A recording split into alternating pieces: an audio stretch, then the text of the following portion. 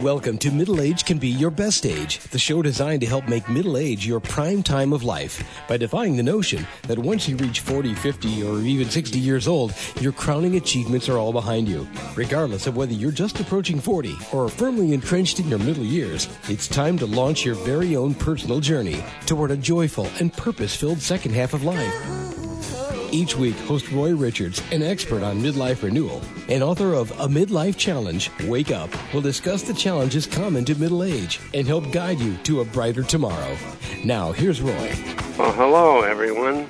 As always, I can never thank you enough for tuning in to this week's edition of Middle Age Can Be Your Best Age. So how are you and your loved ones doing as you wait out the storm of COVID-19? I realize that in most parts of the U.S., you are in early stages of reopening the economy, but millions of us are still staying at home and finding ourselves without a clear daily routine or a place to go. I'm assuming you don't have little children, pets, or demanding work-from-home responsibilities. You pretty much can get up out of bed whenever you please and do pretty much anything you want to.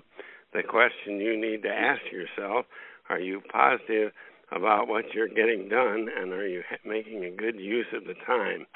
And in times like these, lots of us don't have adequate income coming in, and it's so very easy to feel lethargic, but you may face an even bigger challenge. For the first time in many years, perhaps in your entire adult life, you may lack structure. You have no one else but just yourself to set an agenda for you, not the boss, not the shop or office hours, a formal prearranged work schedule, or firm assignment due dates. So where do you turn to set a daily agenda for yourself and establish a firm but positive structure for your life and goals for the future? And to find this structure, my guest, Dr. Barry Fleet, a retired Christian minister and a psychologist, tells you to look inside to your very own inner magnificence. He promises that every one of us is born with this magnificence, that we can never lose it. The problem is so many of us bury this magnificence under layer upon layer of personal doubt and lowered expectations so deep that we no longer recognize that it is there. And today we're going to talk about this inner magnificence, where it came from, and how we can access it to create structure on the way to a joyful, fulfilling, and highly productive future. And here are a few of Dr. Barry Fleet's qualifications. A former Protestant minister, Dr. Fleet has subsequently spent more than 30 years teaching leadership and psychology at 3 universities. He's also has been a program director of a nonprofit counseling center, as well as having his own private practice. And he's author of an inspiring new book, Move Into Your Magnificence, 101 Invitations to a Life of Passion and Joy. Sounds pretty good, doesn't it? And by the way, never before an athlete, Dr. Fleet ran his first triathlon at age 68 and celebrated his 70th birthday competing in a Spartan trifecta in Fenway Park, Boston, where he ran over the Green Monster and up and down the stands. Sounds pretty difficult.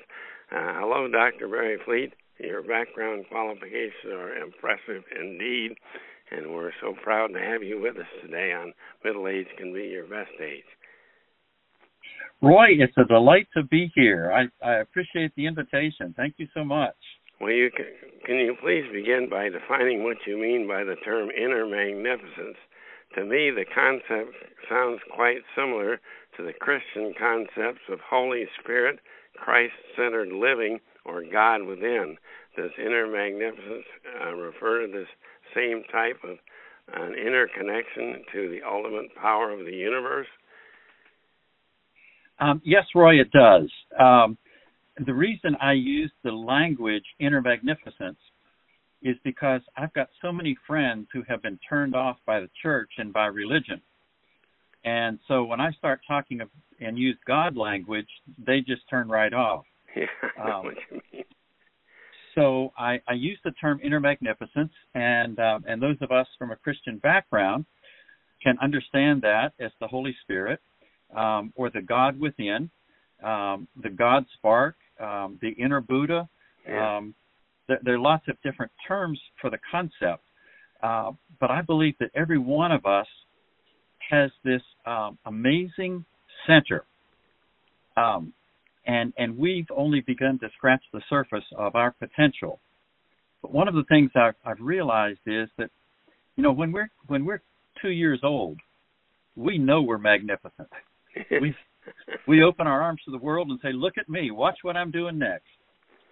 But as we go through life, we get criticized, we get scolded, we get put down, we get judged, and after a while, we start to think there's something wrong with us. Yeah. And so instead of being ourselves, we cover up that and we try to be whoever we think the world wants us to be, so we can fit in. That's our first mistake. Yeah, in your book, you have an amazing story of a conversation you had with one of your students as a professor, and you describe this student, obviously intelligent, failed one of your exams, and you observed that he had written down many of the correct answers, only to cross them out and then write in a wrong answer. On speaking with that student, what did he reveal? I thought that was fascinating. Well, what happened with him, I was surprised that he failed the test, because he was in class all the time.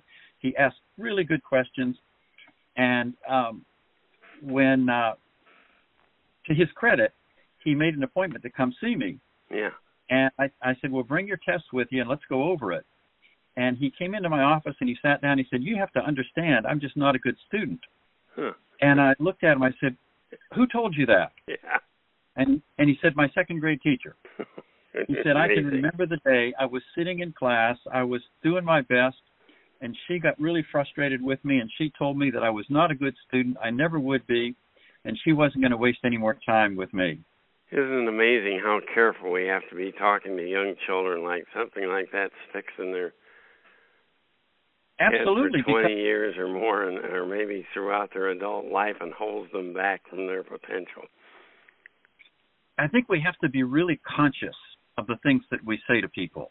Yeah. Because, if I'm 7 or 8 years old and somebody in their 30s or 40s or 50s tells me something about myself, I'm much more inclined to believe them, because they're the expert in life, and I'm just learning about all this. Well, you compare those of us unaware of our inner magnificence to a geode, and that's a small hollow rock. Sounds fascinating. Can you please explain this analogy? Sure. The history of that goes back to when I got accepted to do a TED Talk on inner magnificence. Oh. And I was going to use an acorn. And often when I teach classes, I hold up the acorn in front of my class and I say, inside this acorn is all the information to become the most magnificent oak tree that you can imagine. Yeah. And one of the pieces of advice I got when I was preparing for my TED Talk was to watch as many TED Talks as I could. And so probably 2 o'clock in the morning one night, I'm going through TED Talks, and I come across this guy in Florida who starts his TED Talk by holding up an acorn. And I was just crushed. And I was so upset. I went upstairs, I talked to my wife and told her that my whole idea was just gone. And he didn't use... He wasn't a squirrel, was he? No, he wasn't. But he stole my nuts. And my wife said, "Barry, you've got a geode right beside the bed. Think about that." Yeah. And all my life, since I was a little boy, I've been fascinated by geodes and the beauty of the crystals inside. Yeah. And I realized that's a perfect analogy, because what happens to us is we do have this inner magnificence, this inner beauty, but it gets covered up by life. Yeah. And what we show to the world is all of our layers of protection. And the world doesn't see, and a lot of us don't even realize that inside of us, our true nature really is beautiful and magnificent. And so I've become very passionate about helping people remember the magnificence that they once had and claim that and live from their own beautiful uniqueness. That they once had and still do have buried way under that rock surface. That's right. It is still there, but it's buried so deeply that a lot of us don't remember. Yeah. We've lost touch with it. Well, let's turn briefly to the present trying times with the coronavirus pandemic.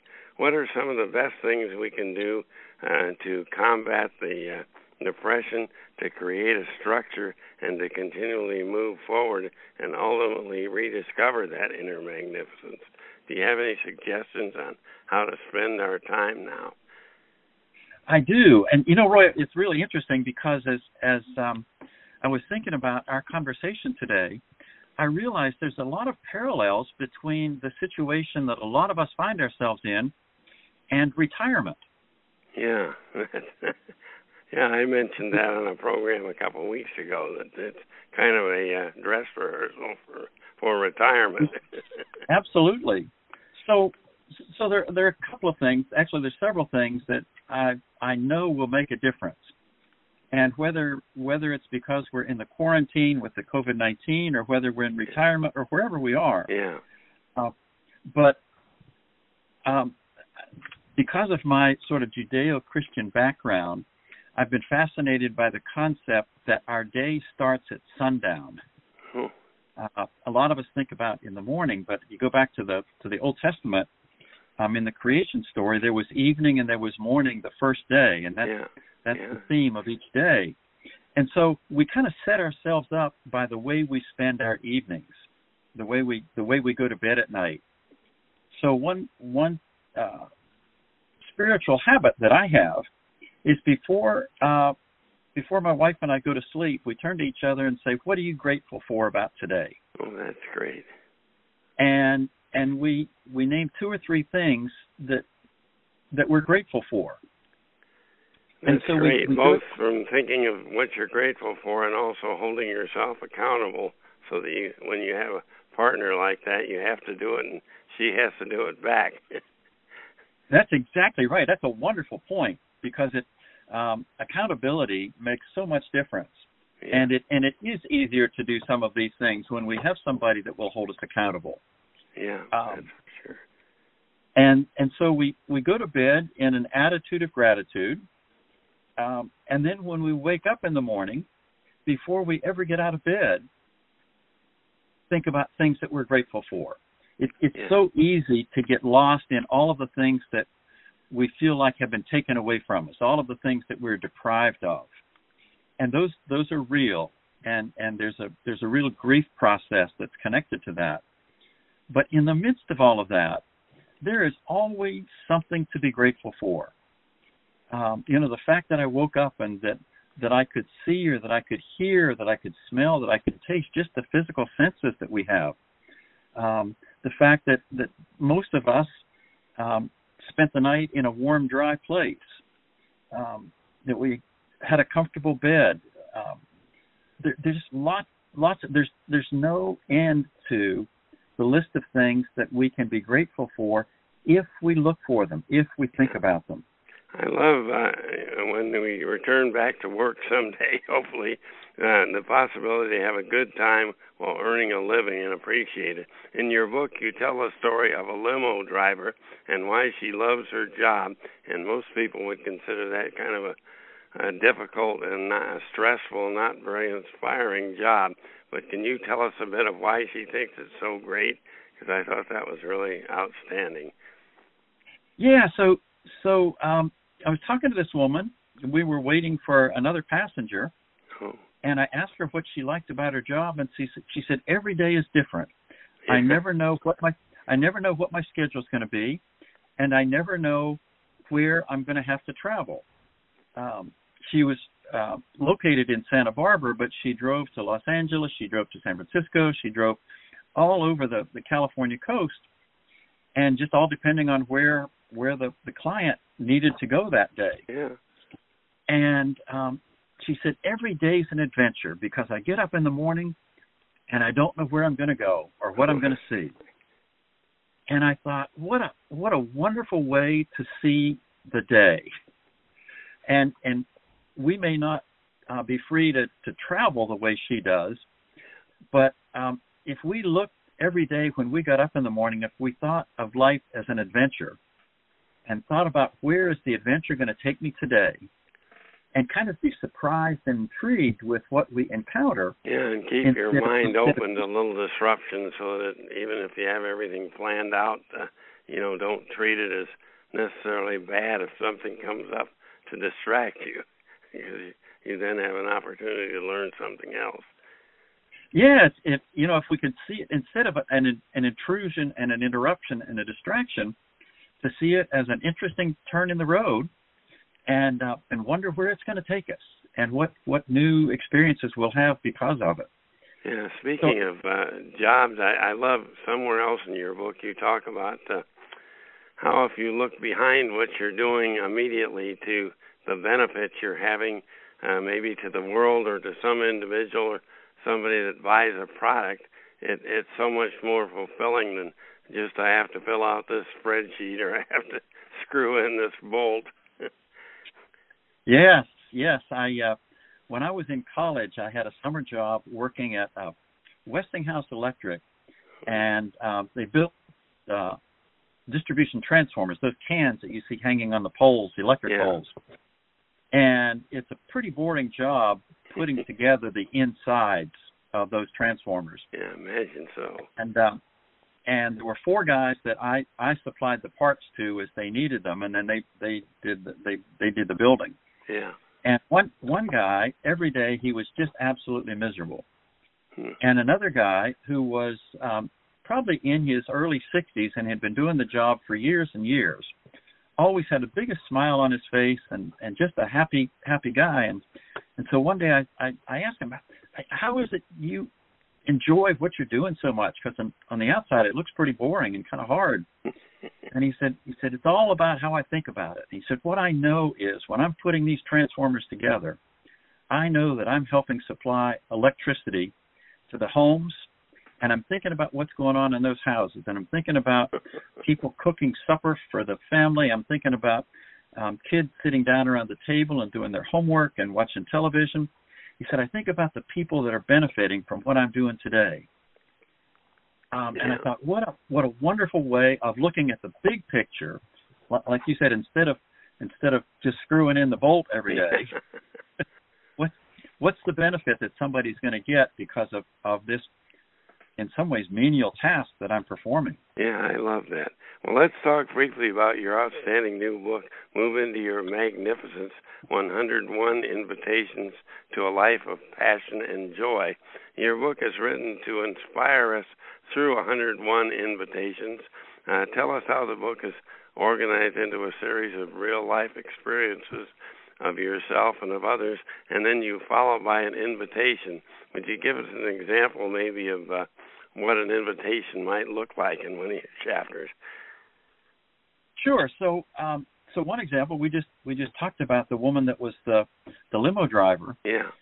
And who saw every day as an adventure. So what happened? So the backstory, Roy, is that when I was a pastor, I would write the cover for the newsletter every week. Yeah. And that I would tell a story that would be a tease for the Sunday lesson. And when I retired, I realized I missed writing. Yeah. And when I was writing, when I was serving as parish minister, I always had an end tagline, which was, "I'll be looking for you Sunday." And I realized after I retired and I missed writing, I started writing again just for myself, but I also missed having a tagline. And then it occurred to me that I'm not inviting people to come to church anymore, but I can invite people to come into a richer experience of their own lives. So each one of these 101 invitations, I tell a story of some sort, and then I end with an invitation to action, and then I have a guarantee. What is that guarantee?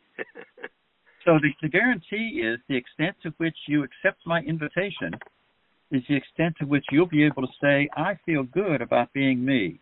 Yeah, you don't have to necessarily accept all 101 invitations, I guess. But you take it one day at a time. You might want to read the book clear through, but then go back and do it one day at a time and try that one invitation that day and see how it works. I love that. Yes. I've had a lot of people, Roy, who tell me that they keep that either by their bedside or by their chair in the morning, and when I'm thinking about 2 or 3 people right now, when they're drinking their morning coffee, part of their morning ritual, they read from the scripture or they read whatever, and they read one story out of my book, and it gives them an intention for how they might live the day. Yeah. And my guarantee is that if you do this, I can guarantee you that when you go to bed tonight, you're going to be able to say, I feel good about being me. Oh, that's great. Well, where should our listeners go to preview and purchase your book, Move Into Your Magnificence? So it's available at Amazon. Just go to Amazon and type in Barry Fleet, and it's Barry with 1 R. It looks wrong, but it's Barry with 1 R. How does it feel to go through life with a name that looks wrong? I'll tell you a funny story. I've been teaching at Bryant University, and I've been there for 30 years, and they still have me as Barry.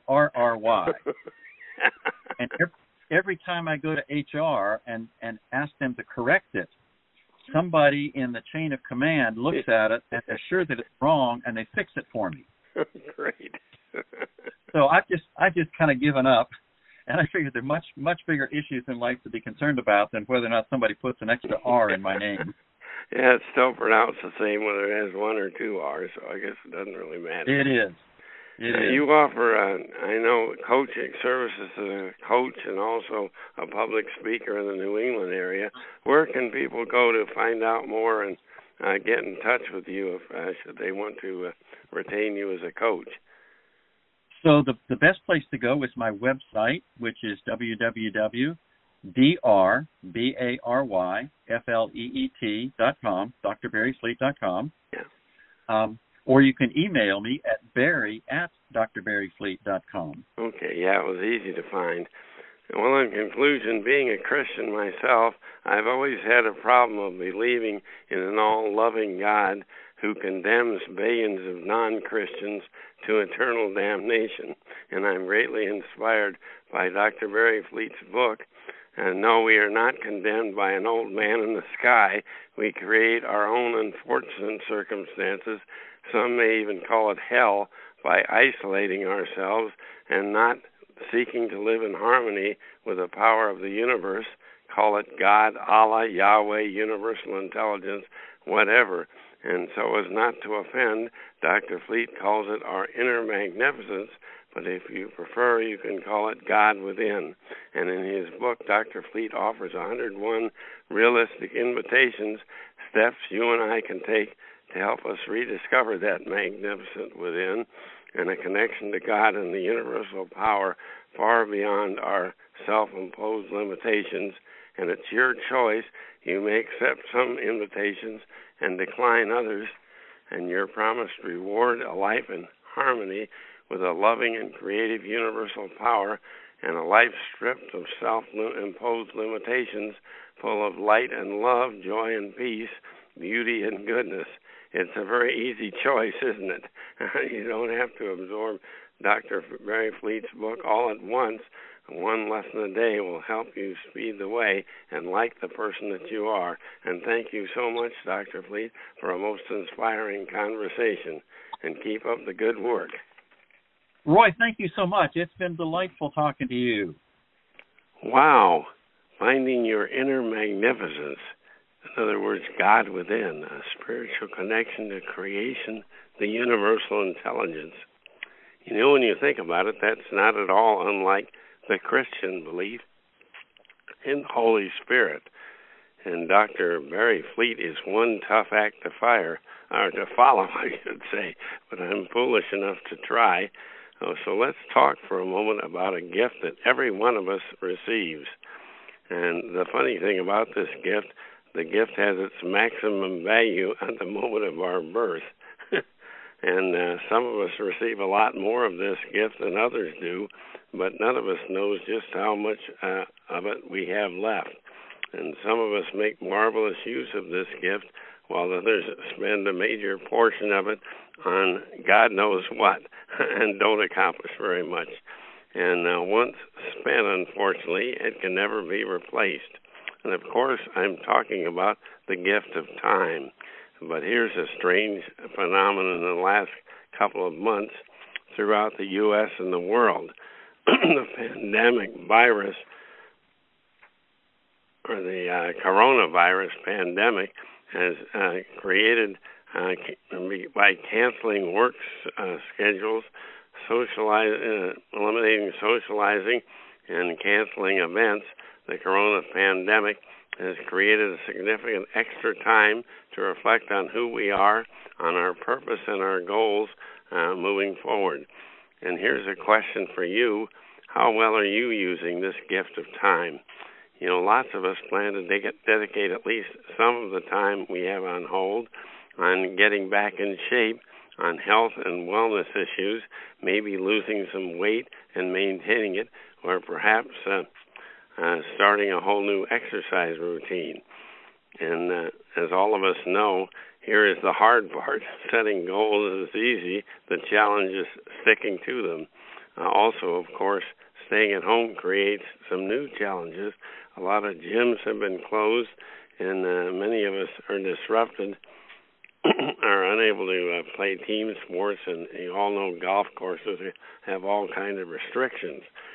So I'll close today's program with some quick tips for setting and sticking to your own health and exercise goals. And by the way, I got these tips from a USA Today Network May 10th, 2020 article by Angie Ferguson, an exercise psychologist and strategic intervention coach in Fort Myers, Florida. And first and foremost, according to Angie, create SMART goals. Now, that's an analogy for a specific, measurable, attainable, realistic, and timely. And let's talk a bit about each of these SMART goals. 1, specific. Your goal needs to be specific to you. It doesn't need to be anyone else's. It needs to be clear and identify what you want to achieve, not what someone else says you should achieve, and just why you want to achieve it. The second is measurable. Your goal should be measurable in terms of what you're trying to achieve. It needs to encompass a measurement that you can work toward or engage progress, whether that be committing to exercise 3 times a week, losing a certain amount of weight, or achieving a specific time in a future race event. Whatever it is, it has to be measurable. Third, achievable. Your goal needs to be achievable. You need to want to achieve your goal and believe in yourself to succeed. So don't suddenly set a 5-minute mile as your goal if you haven't run in a number of years. And make it realistic. Your goal must be realistic. If you've never run before, then setting a goal to run a marathon in 4 weeks is not all that realistic. Maybe this time next year. Review the time frame in which you wish to achieve your goal and use this as a base. For instance, if you run a marathon next year, you might set 3 months from now to be able to run 5 miles, then 10, 15, 20, etc., and work your way up. And setting short-term benchmarks along the way will help you keep on track with your long-term goal. And finally, the T in the SMART formula is time-based. You need a deadline time in which you will accomplish each goal. Having set a time frame will facilitate adherence, consistency, and support your success. And may I also recommend visualize what life will be like, how pleasant it will be once you have achieved that goal. Living and enjoying that goal even before it's achieved is a great way to encourage you to keep on track. And here's so key. Next, you need to create accountability. Having someone you trust and rely on to hold you accountable is extremely important. This can be a personal trainer if you can afford one, a life coach, maybe even a family member or friend. Your spouse would be great, and she or he could set some goals for you, and share with them your goal, how you're going to achieve it, and why this is important to you, so you can they can properly support you. How about setting goals together? That's another great idea. If each of you keeps track of the other one, it's much more likely you'll stick to that goal. And here's the final suggestion: write the goal down. Once you have clarity, write your goals down and paste them somewhere where you'll see them often. There is a saying in neuropsychology: write it and you invite it, don't and you won't. The simple act of writing down your goals helps rewire your thought process. Also, you'll see your goals in print regularly, and you're much more likely to hit your target if you see it. And with clarity and goals in place, now is a great time to talk to a fitness professional, but it isn't absolutely necessary. They can, however, help you devise an action plan for short and long-term success. Also, review and revise your goals and progress every 6 weeks. It's so important that you keep doing that on a timely basis so they don't just fade into oblivion. And that's our program for today. Please don't forget to preview and perhaps purchase my 2 books on midlife renewal, A Midlife Challenge, Wake Up, and Wake Up, Captain and the Crew, Restart Your Engines. Both are by me, Roy C. Richards, and these books are guidelines for individual and collective renewal at middle age, and you'll find both books on Amazon.com, BarnesandNoble.com, and through our website, MiddleAgeRenewal.com. And now, socially distance and stay healthy, not because the government tells you to, but because you want to, for yourself and for those you love. Bye for now. Have a great week. You've been listening to Middle Age Can Be Your Best Age, hosted by Roy Richards, an expert on midlife renewal and author of both A Midlife Challenge, Wake Up, and Wake Up, Captain and Crew, Restart Your Engines. You can learn more about Roy and his middle age renewal training system by visiting his website, middleagerenewal.com.